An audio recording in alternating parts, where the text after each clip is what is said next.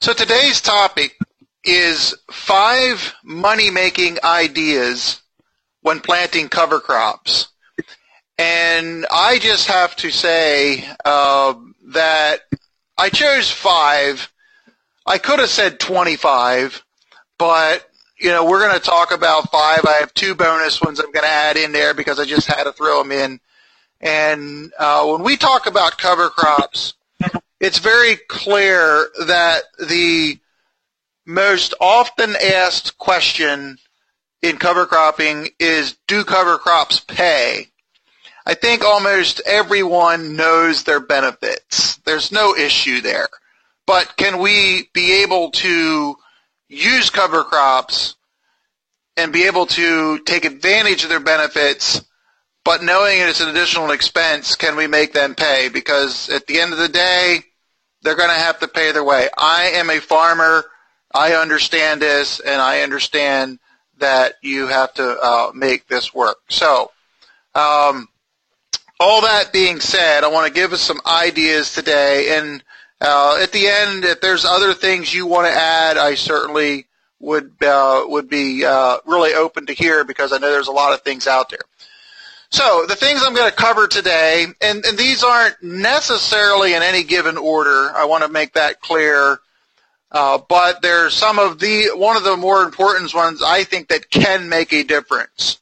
So the first one is using precision planters, which a lot of farmers have, to be able to lower your seeding rates, which obviously helps them be able to pay their way better.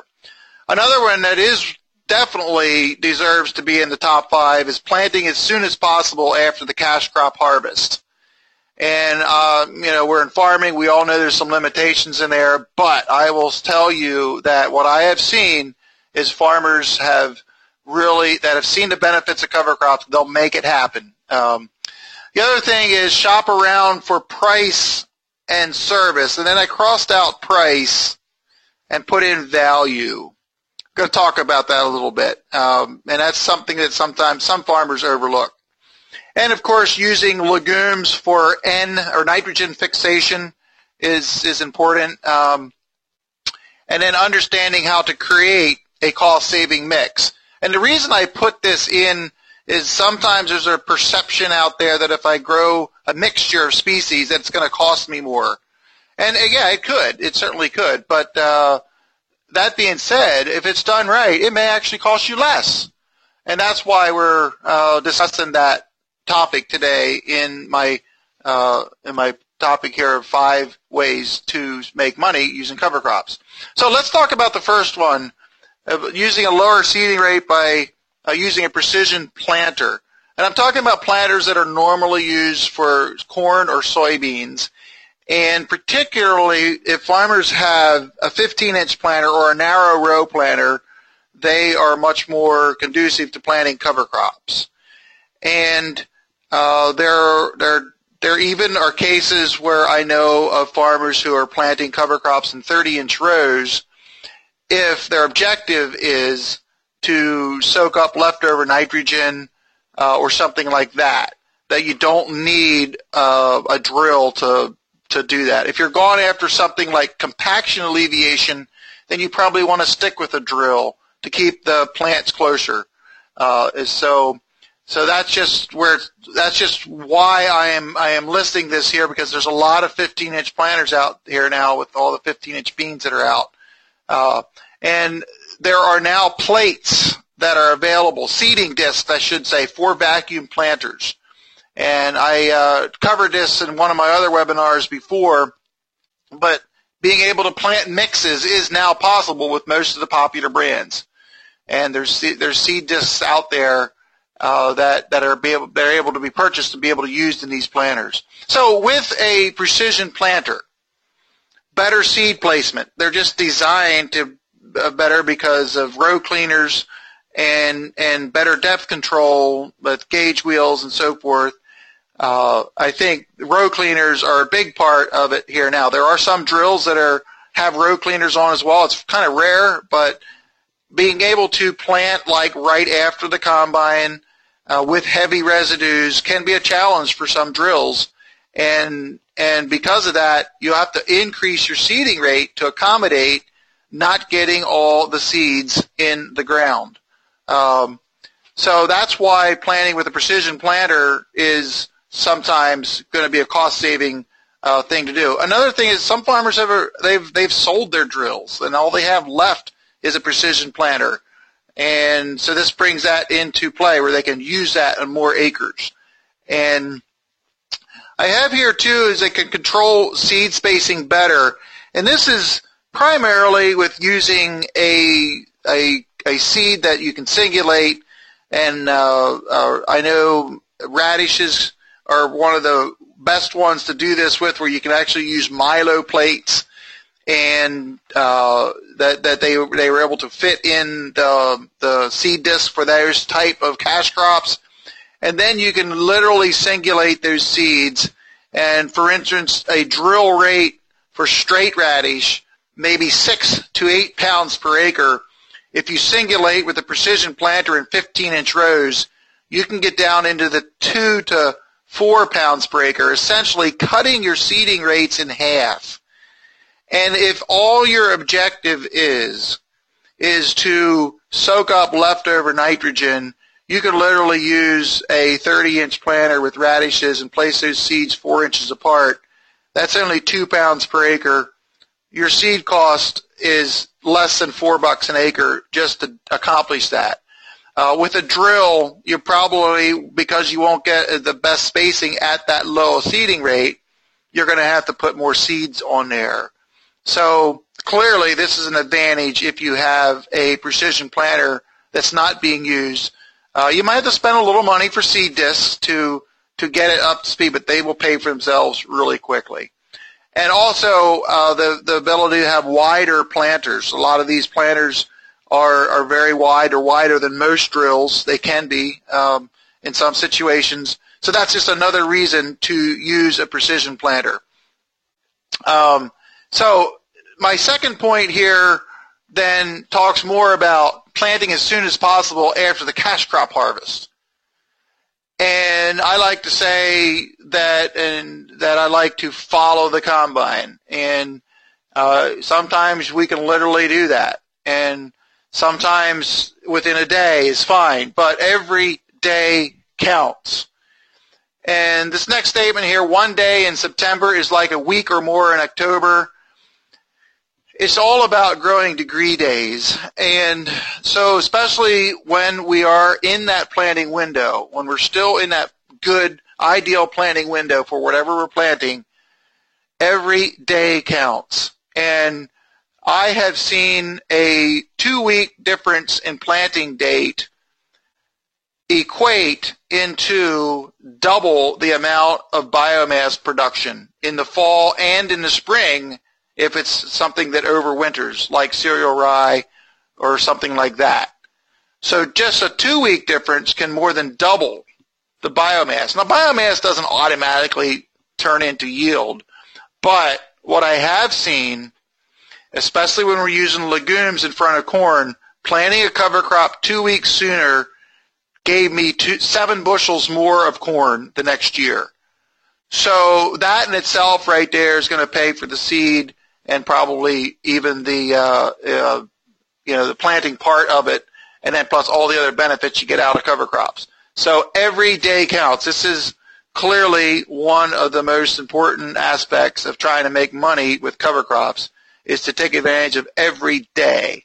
Now, we can manipulate that a little bit beyond the weather by using shorter season corn hybrids or soybean varieties. And so I'm kind of listing that in the context of this point here. There are some decent short season corn hybrids and soybean varieties that planting 5 to 10% of your acres, getting them off 1 week to 10 days earlier, certainly can play into this whole thing of getting your cover crops planted sooner. And that's something you have to work with your local seed people on, someone who knows what they're doing in your area. You don't just pick the shortest variety out of the book, or tell the salesman, I want your shortest variety. You have to have something that does work decent in your area to maintain yield. And I've talked about this before. I've done now 6 years of research on this, and I'm very comfortable with a couple of corn hybrids and soybean varieties where I'm planting them short season, planting them early, getting them off in middle of September, so I have a good opportunity for my cover crops to grow. So using short-seeded corn hybrids and varieties is very important in here.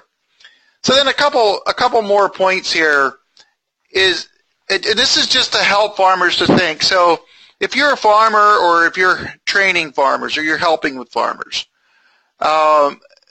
it costs the same for the seed and the establishment, no matter when you plant. And sometimes farmers don't think about that, but it does. So if you can, plant early, right behind the combine, or make that happen. Hire someone else to run that tractor, or use, it's a good way to break in a young family member or a retired neighboring farmer. I do value getting cover crops put in right, but it's certainly a great opportunity for someone new to get started and actually doing tractor work, planting cover crops. So that's just some suggestions along that line. And of course, as I said, this whole thing here is maximizing the growing degree days that we have. Now, these past couple years have been pretty decent in the fall. We've had nice growing weather in large areas of the country. But regardless, taking advantage and every day counts is just critical in being able to do this correctly. So I have a picture coming up here that really shows just the difference of what 8 days can make. And this is getting into, and I'm from southeastern Pennsylvania, just to give you an idea. But on the right-hand side was planted September the 29th, and on the left was October the 7th. This picture was taken in November later on. But you can just see the difference right there on how that was. In this instance, the reason I stopped was because it started raining. And so I planted until I couldn't go anymore, and then came back later on. It was a very wet period of time there, this particular year. So, but you can just see the difference there. That's just 8 days difference going into the winter. That's basically how it went into the winter. Now, I don't have yield data off this exact spot here, how it made up, but the point is every day counts in the fall. And typically what I have seen is farmers who have got into cover crops for 1 to 3 or 5 years, once they start realizing the benefits, they make it happen. I can think of many examples of that, farmers in my neighborhood and farmers I've talked to who said, you know what, I have combines to chase with the grain carts and with trucks, and there's no one around to plant cover crops. But once they have seen the value, they find somebody to do it, or they get it done somehow, some way. So just being able to understand the benefits and then doing something about it is really, really important. The next point is shop around for the best price and service. Now, you notice I crossed out price and put in value. And I would say most farmers tend to shop on price, and that's still part of my point here, what I'm trying to say. But you really have to think about value. And what do I mean by value? What is value? I was, as many of you know, was in the seed business for from 2000. Well, I started actually in 2004 until 2016. And so I have some experience of being on that side of this whole issue here. So I'm going to list a few things here. One of them is the germination. So if you're pricing out cover crops, if I'm on the phone and I'm buying a significant quantity, I'd like to know what the germination is. If it's cereal rye, is it 90% or is it 80%? In this case, 80% would be unacceptable unless the price is really cheap. I literally have bought a cereal rye myself here from someone, got it tested, and the germ was 80%. That's low. So even though the price was, I'll say, fair, I felt after I got home and looked at the tag that I didn't get a good value for that quote-unquote fair price. So know what the germ is, and if you really want to be particular, and this is for the people who are taking this up to the next level or two, you get your cover crop seeds a month or two ahead of when you need them. Do your own germination tests. And I think most people understand this, but you can take a little test of a couple ounces of seed that may represent a tractor trailer load and get that tested. And there's a few quote unquote tricks of the trade out there within the seed industry and how to make the germ look good for a particular particular cover crop or whatever. So if you're really concerned about this and get your cover crop seeds a month or two early, you can do your own germ test, and it's not really that hard. You can count 100 seeds out, put them in a paper towel, fold it up a couple times, put a little bit of water in, put it in a Ziploc bag, and 3 to 6 days later, go back and look at it and count them out. How many germed? Is it close to what the tag was? If it's an ultra high germ, maybe you can use a little lower seeding rate. If it's a really low germ, you might want to go back to the company and say, hey, I did this little homemade test here. You might want to check your germ again or something like that. So I know this sounds a little bit picky, but you can adjust your seeding rates, and if you have big acres, you can maybe gain something out of that. I actually heard an example of a seed company who had a very, very good germ on their product. And they actually listed and labeled their seed company below what that germination was by 4 points. And because it was almost too good to be true. Well, wouldn't you believe the Department of Agriculture did a spot test, and the germ came out, as they said, extremely high, but they went back, and I don't know if they fined them or anything, but since they were out of the spec of what that was to be, even though it was on the high side, they said you're not allowed to do that, because if a farmer is planting his seeds based on the germ, he'd be able to manipulate his planting rates to be maximizing them. So I thought that was interesting to hear that. Now that brings us to the next conversation here. The next point is the PLS, or the pure live seeds.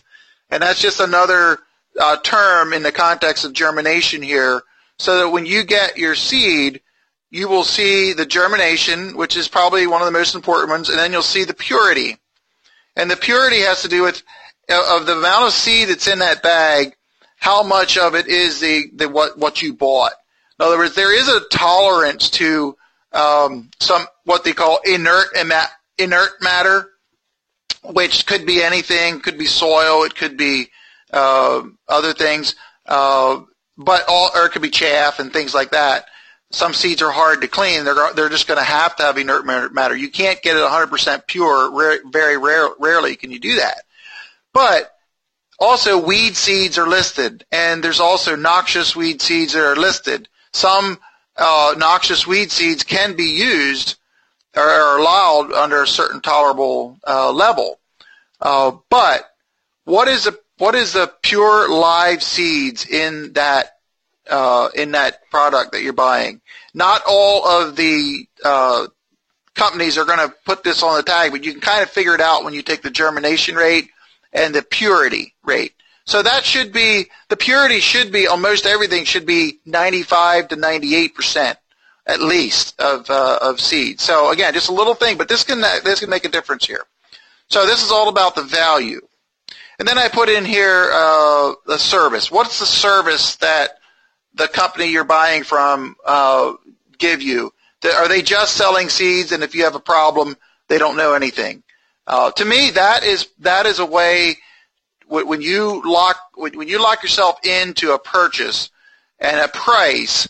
Is there anything else coming along with that in regard to service? And what I'm really meaning here is if you do have questions on maybe how to best grow this cover crop, when is the seeding dates for my area and different things like that. So I think that's really important to know in the context of the value of the seed. And then I have in here brand versus variety, and I'm not going to spend very much time on this because it's pretty complex, but a brand is simply whatever the seed company puts in that bag and what they represent. Whatever they advertise it as, the traits that it does, the good things that certain cover crop does, that's it. A variety, on the other hand, is more straightforward. It was a variety that was bred, and this is the variety. The variety will probably be listed on the tag somewhere. It may actually be the name of the type of cover crop you got. It may be that name, or it may not. It can be something else. But when you buy a variety, it's a little more clear then what you're getting when you do that. And granted, a lot of times varieties cost more, but you may be more sure what you're getting, and it may have desirable traits that are worth the value. So spend a little bit of extra time on this, but I think this is a key in being able to understand how to save money on cover crop, how to be able to figure this all into your planning. Okay, number 4 is to use legumes for nitrogen fixation. And I got to admit, I wasn't sure if I wanted to put this one in or not, because right now the price of nitrogen is not that expensive. But I would say what I tell people is we live in a volatile world, and the price of nitrogen is probably not anything that any of us have influence on. Now, the amount of nitrogen needed, we have absolute the opportunity to have influence on. So what I'm saying right now, and the reason I did keep this in here, is I would encourage all farmers, and those of you who are training farmers, why not try to use some legume cover crops to be able to understand how they work on your farm? Because when that year comes, and I think everyone will agree it could happen, when the price of nitrogen increases, you'll be ready to be able to use legume cover crops to be able to offset that price of nitrogen. So when you have a high nitrogen fixing crop like hairy vetch, which you can kind of see pictured there, or crimson clover, or the Balanza clover that's becoming more popular now, and there's Austrian winter peas. There's quite a few of them out there, of the more prolific nitrogen producers. You can, if you do things right, you can kind of justify the cost of the seed and planting it based on the nitrogen it produces. But it's almost a wash with the current prices of seed and with nitrogen. Now, I would argue that the cover crops are going to give you so many more benefits that it's unquestionable. If I can, I'm going to go with the legume cover crop, reducing some nitrogen. Even if I would pencil out the value of nitrogen production of my legume is the same as purchasing nitrogen, every day of the week I'm going to be using that legume for my nitrogen source because of all the other benefits that I get out of it. That a little difficult to put dollars and cents behind it, but I know that it does help my bottom line, my investment in my soil. So I see this point right now as more of to get started, but when that year comes and the price of nitrogen goes high, I've made the statement so many times now, if the price of nitrogen would go up 25% or so, there may not be enough cover crop, legume cover crop seeds to be able to meet the demand if that does occur. Now, I hope it doesn't occur, but then again, you want to be prepared if it does occur. So that is why I put that in here with using legumes as one of the top 5 money-making ideas. Now, my number 5 idea here is understanding how to create a cost-saving mix. And since mixes are very popular these days, frequent comment I get is, well, doesn't that drive up the cost of your seed? And the answer is, well, it might, but I would say it doesn't have to. So first of all, what are your objectives? so many times we got to get back to this question. What are your objectives? What are you trying to do? Then that leads up to then what's our planning window, and then what species can we use? So within the context of this point here, I put in swapping species. And what I mean by that is certain species can fluctuate in price from time to time. And I'll just give an example of crimson clover, hairy vetch. Some of those, they can be somewhat volatile. If you go back over the last 10 to 15 years, there's been some years that vetch has been a lot more expensive, and other years but it's been cheaper, and the same with crimson clover. So when we're thinking about cost savings in a mix, when I'm using my example here of crimson clover and hairy vetch, which are two good legume-producing species, if the price of vetch is high and the price of crimson clover is low, I may give more to my mix of the crimson clover and less of the hairy vetch. And maybe that'll flip-flop sometimes. So if you're really looking at cost savings, you want to check every year what the prices are of the specific species that you're putting in your mix. And just limit the one, or maybe replace it with another one. Now, you may be giving up a few things here and there. That has to enter into it all. But the whole idea of swapping out species, again, this is fine-tuning our cost savings, but it's a valid point. Now, the other reason that's more impactful, and this leads to using lower seeding rates, is the synergies that happen when you start mixing species. And I think that's fairly common and accepted knowledge now. There's been quite a few studies done that support this, just from biomass measurements. But I like to say that 1 + 1 = 3 in the context of cover cropping species. So when you start mixing species, you can start reducing the rates of each individual species lower than the percentage of those species would be if you divide it out according to the amount of species in a mix. So I don't know if you can follow me right there, but let's just use radish for an example. If we're going to use the normal seeding rate of radish of 6 pounds per acre drilled, if I'm going to use 3 species and radish is a part of it, I know that radishes are very aggressive. So I could say, well, I take 6 and divide it by 3, and that's 2. So I should plant 2 pounds per acre in this mix. I would say no, probably closer to 1 pound of radish in that mix would be the best way to do that. Now, I could give you other examples, and sometimes you have to, again, go back up to the top here. What are your objectives? If it's compaction alleviation, then I might want to stay at, and it's my example here, I might want to stay at 2 pounds of radish, or maybe just bump it up a little bit more than that, because they're really good at compaction alleviation. But I want to maybe have a little annual ryegrass in there to help with that objective as well. And maybe I want to just put a little oats in just to help protect it over the winter, a little bit more biomass in the fall, or what have you.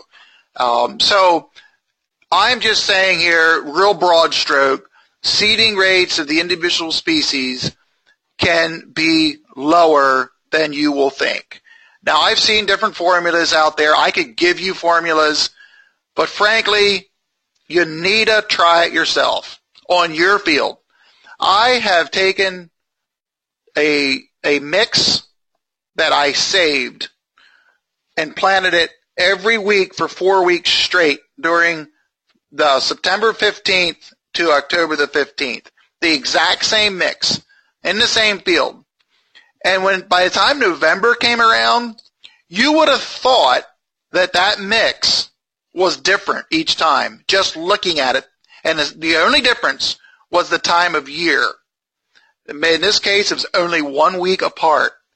So, again, what is our objectives? And when we start making up our mixes, we've had a talk on this here, one of our webinars is more specifically about how to design mixes and so forth. You can go back and watch that if you care to. I'm just going to say now, my advice is to try something based on this very basic instructions that I gave here, and then you tweak after that what you see like for the following year and so forth.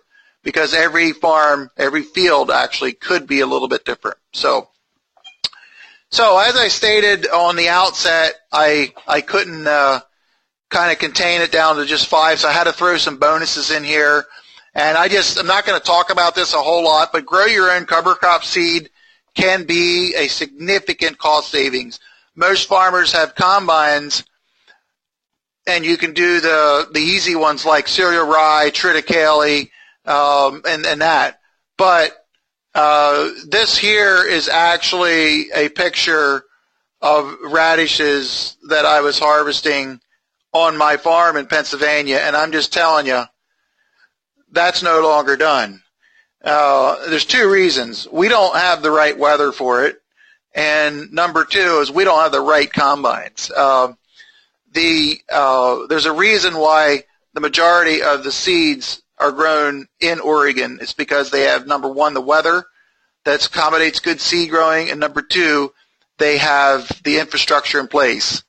Like, for instance, a radish combine, you almost have to put $30,000 into it just to get it ready to do radishes. So there are some cover crops that aren't really accommodating for a lot of farmers, but there are quite a few out there that are. So if you can do that and get them cleaned and do that, this certainly can be a cost-saving method. Now I want to wrap up here today by listing what I think may be, and this is my bonus number 2 here, and you guys have heard me say this a lot, but I had to put it in. This may be the most cost-saving idea. It's maybe more of a mindset for when you plant cover crops, and that's treat your cover crops like your cash crops. And I say this every time I give a talk, I believe, almost every time. But when again, it's the mindset here. And if you think back, everything I said today could be funneled through this statement. Farmers are really keyed into doing a good job at planting their cash crops, getting the good seed, getting the right seed for cash crops. They spend a lot of time and effort doing that.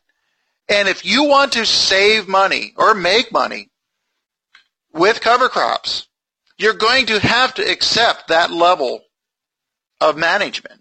And again, it's getting into that cover crop mindset is the foundation of being able then to make money with cover crops. This is why I feel that farmers once they get 3 to 5 years into cover crops, they no longer push the pencil to see if that cover crop literally paid that year. They have experienced some of the benefits that they're intangible. You can't identify dollars and cents with everything, but they know it's good for the soil. They see a difference in their soil, and they are doing a good job at maximizing their use. And I'll just say one little thing here. One of the frustrations I see with when cover crops get subsidized, and I'm not against subsidizing and putting money out there for guys to get started, but I think it should be limited to those who are started, is they don't take care of it. They basically just want to throw the seeds out there, collect the money, and hope for the best. But when you're treating your cover crops like your cash crops, I think that is probably the best way to be able to make money out of the process. So, in summary, get your questions ready here, but in summary, I'm going to open up the lines here soon. Using the lower seeding rate by using a precision planter. That doesn't affect everybody, but it affects a lot of people. Plant as soon as possible after cash crop harvest. That everyone could take advantage of that. Shop around for the best value and service when you're buying your seeds. Use legumes for nitrogen fixation. If you don't feel that pencils out on a nitrogen basis, I've just suggested get a little practice now growing some legumes, because one of these days the price of nitrogen will probably creep up. Then understand how to do a cost-saving mix.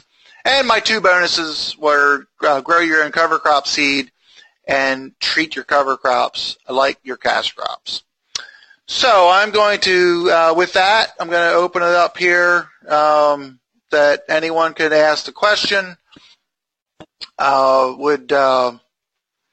Sure, there's probably some questions, and also if you have another idea you would like to add. I mean, there's, again, like I said at the very beginning, I could have probably listed 25 here, but these are the ones I wanted to focus on today. So who has a question or a comment? Hey, Steve, it's Brent. Yes, Brent. I would just like to add in that, when you're asking or you're telling others that, growing your own cover crop seed is a way to save money, just be careful that they're not growing a protected variety. Correct. Because, there are varieties of rye or triticale, and, that's a good way to get yourself in trouble by stealing someone else's genetics.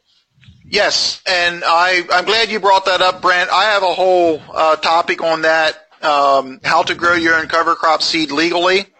So go back and look at that webinar.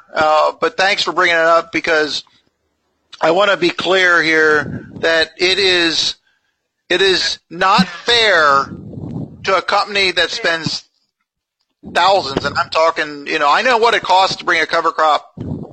I know what it costs to bring a cover crop variety to market, and it's in the $20,000 to $50,000 to $100,000 range. It's not fair if people steal that and just use it and sell it to their neighbor or whatever. So, point well taken. Where that's happening right now is in Michigan. You've got growers producing their own nematode control radish varieties. I see. And so the signal that's in breeders is, don't send your newest best material here or it'll get stolen. That's right. Well, I'll just mention really quickly on that, some of the varieties, new varieties coming out now are DNA tested. That if there is a concern that is happening, they can actually go back and do the DNA and just see. So, yeah. So I see. Stuff, we've got DNA markers, so if we suspect, then we have a way of verifying. Yep, right. Dan, I see your mic's on. Yes, Steve. A comment. I don't know if this is an idea that I think is needed, but it may be too complicated. But, we pay a lot of attention to corn with growing degree days. Oh, yeah. Mm-hmm. We don't do that much with cover crops. Right. And I really think that we need to have, in fact, I'm thinking about developing a website that use the local weather station, right, and use 40 degrees as the low temperature. And because like this year, we've had a very cool fall. Okay. And combined with the late harvest, we're really lacking. A lot of cover crops didn't get planted across the Midwest. And again, I haven't really crunched the numbers yet, but what I've seen is, we can get the average, but then also looking at the range. What was last year? What was 2 years? I mean, every year seems to be a little bit different like this, both in the fall and in the spring. And it may be too much information from some growers, but at the same time, I think it would give us a better insight on just what kind of a priority to plant an earlier maturing corn and soybean crop. Just, kind of, again, basically looking at the odds and trying to improve those odds. No, I totally agree, and actually I have a collection of a few different, I'll call them experiments, research, where they actually looked at growing degree days in the fall, and they had, the one that was done in Virginia somewhere, they had about, I think, a dozen or so cover crops, and it was interesting to see the biomass produced by each in the fall, according to the growing degree days. So I'll support your idea there, Dan. Okay. The only caveat there, you also have to add if it's too dry to get the cover crop germinated, then you don't start the clock. Right. You don't start the clock until it germinates. Essentially, the planting date can be different than that. That's for sure. No, I think that's good. Any other people have comments or questions regarding how to make money with planting cover crops? Is there any other ideas out there? I know there are, but maybe you just want to mention something that you were just wishing you could say. Anyone else have a comment on that? Well, Steve, this is Dan again. Yeah. I think one on your legume. Obviously, if like corn is the next crop, then certainly a legume. But adding a little bit to the mix, just from a standpoint of diversity, right? I don't think a person could go wrong with that. No, and I agree. I just kind of use that as an example there because I personally would always have another type of a species, meaning a non-legume or grass type species mixed in. That being said, if corn is my next crop, I'm going to lean heavily on legumes because nitrogen is what I need. And I will say this again: what you always say, Dan, it depends. Because if you have a very, I'll just say a dead soil that you want to bring back to life, you don't see any earthworms, you don't see much biological activity, growing a mix is very helpful, of course, but I have seen highly biological soil, which I've had to almost cut back in my legumes now because the critters and the earthworms eat everything up, and because it's so digestible in the spring. So if I'm going to corn next year, I'm still weighting it heavy toward legumes, but not as much as I used to, partly as my organic matter is higher now. So once you get into the system, your mix can change and all that. And I know we're getting into details here, but it is something that does occur over time. Yep. So, other people have any comments? How can we make money using cover crops?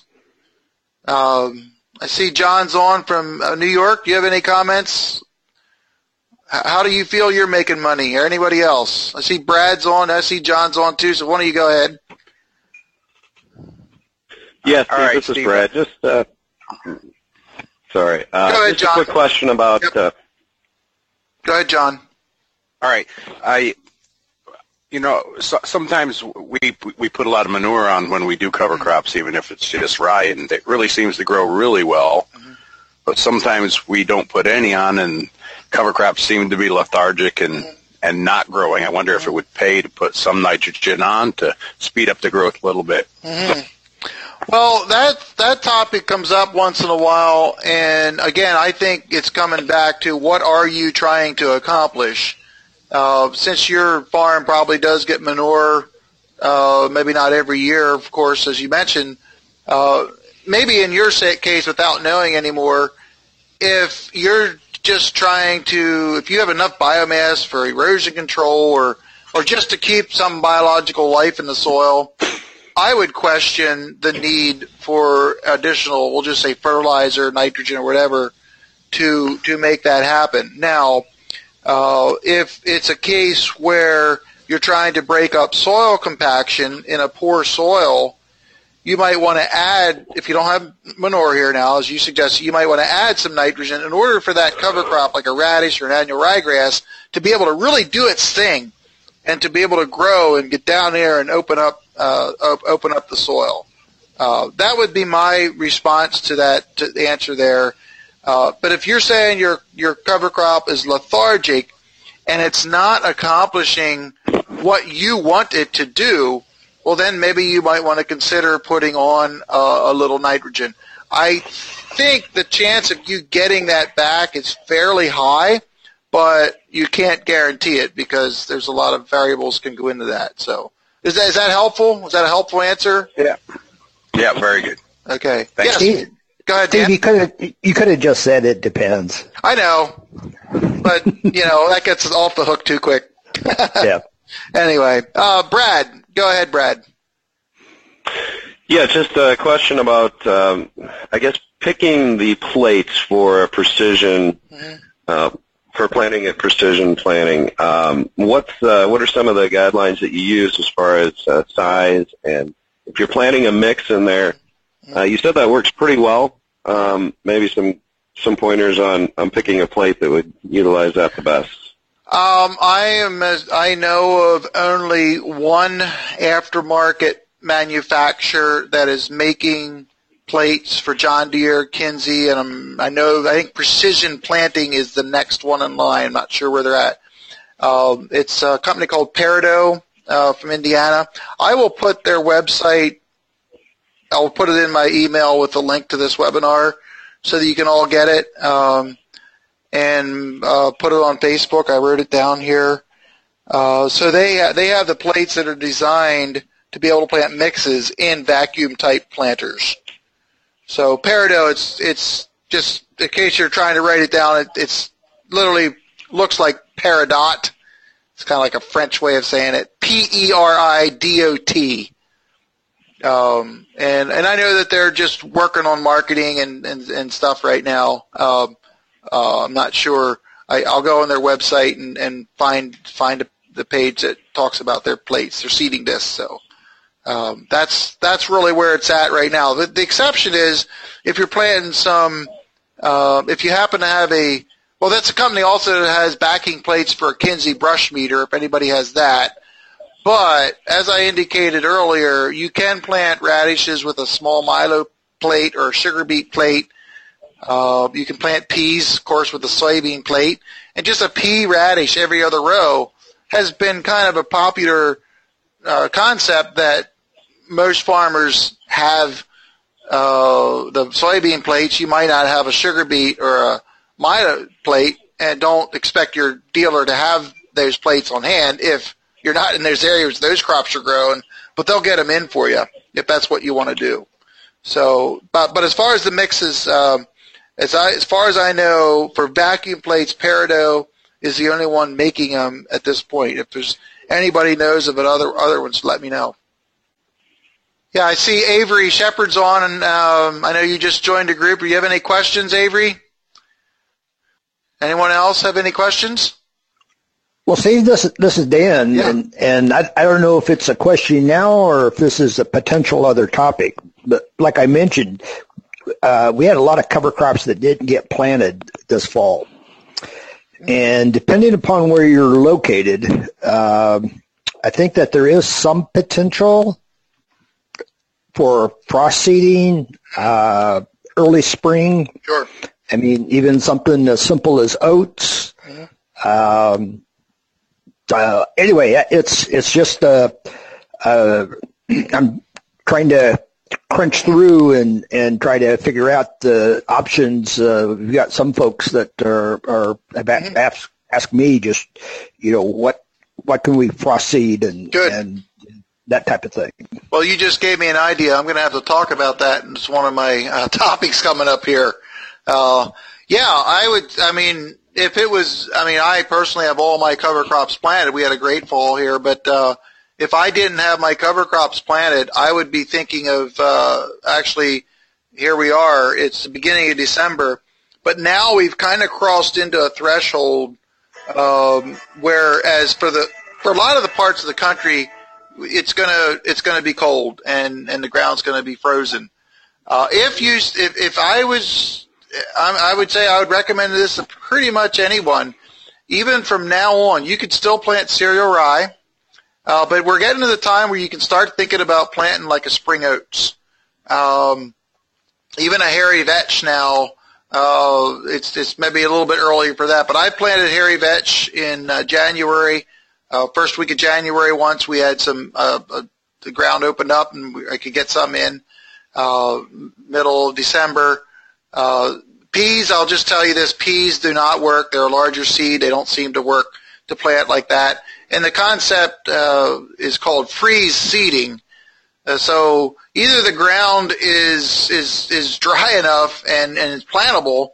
That happens a few times. Or sometimes it's freeze. There's been some rain and it's somewhat moist.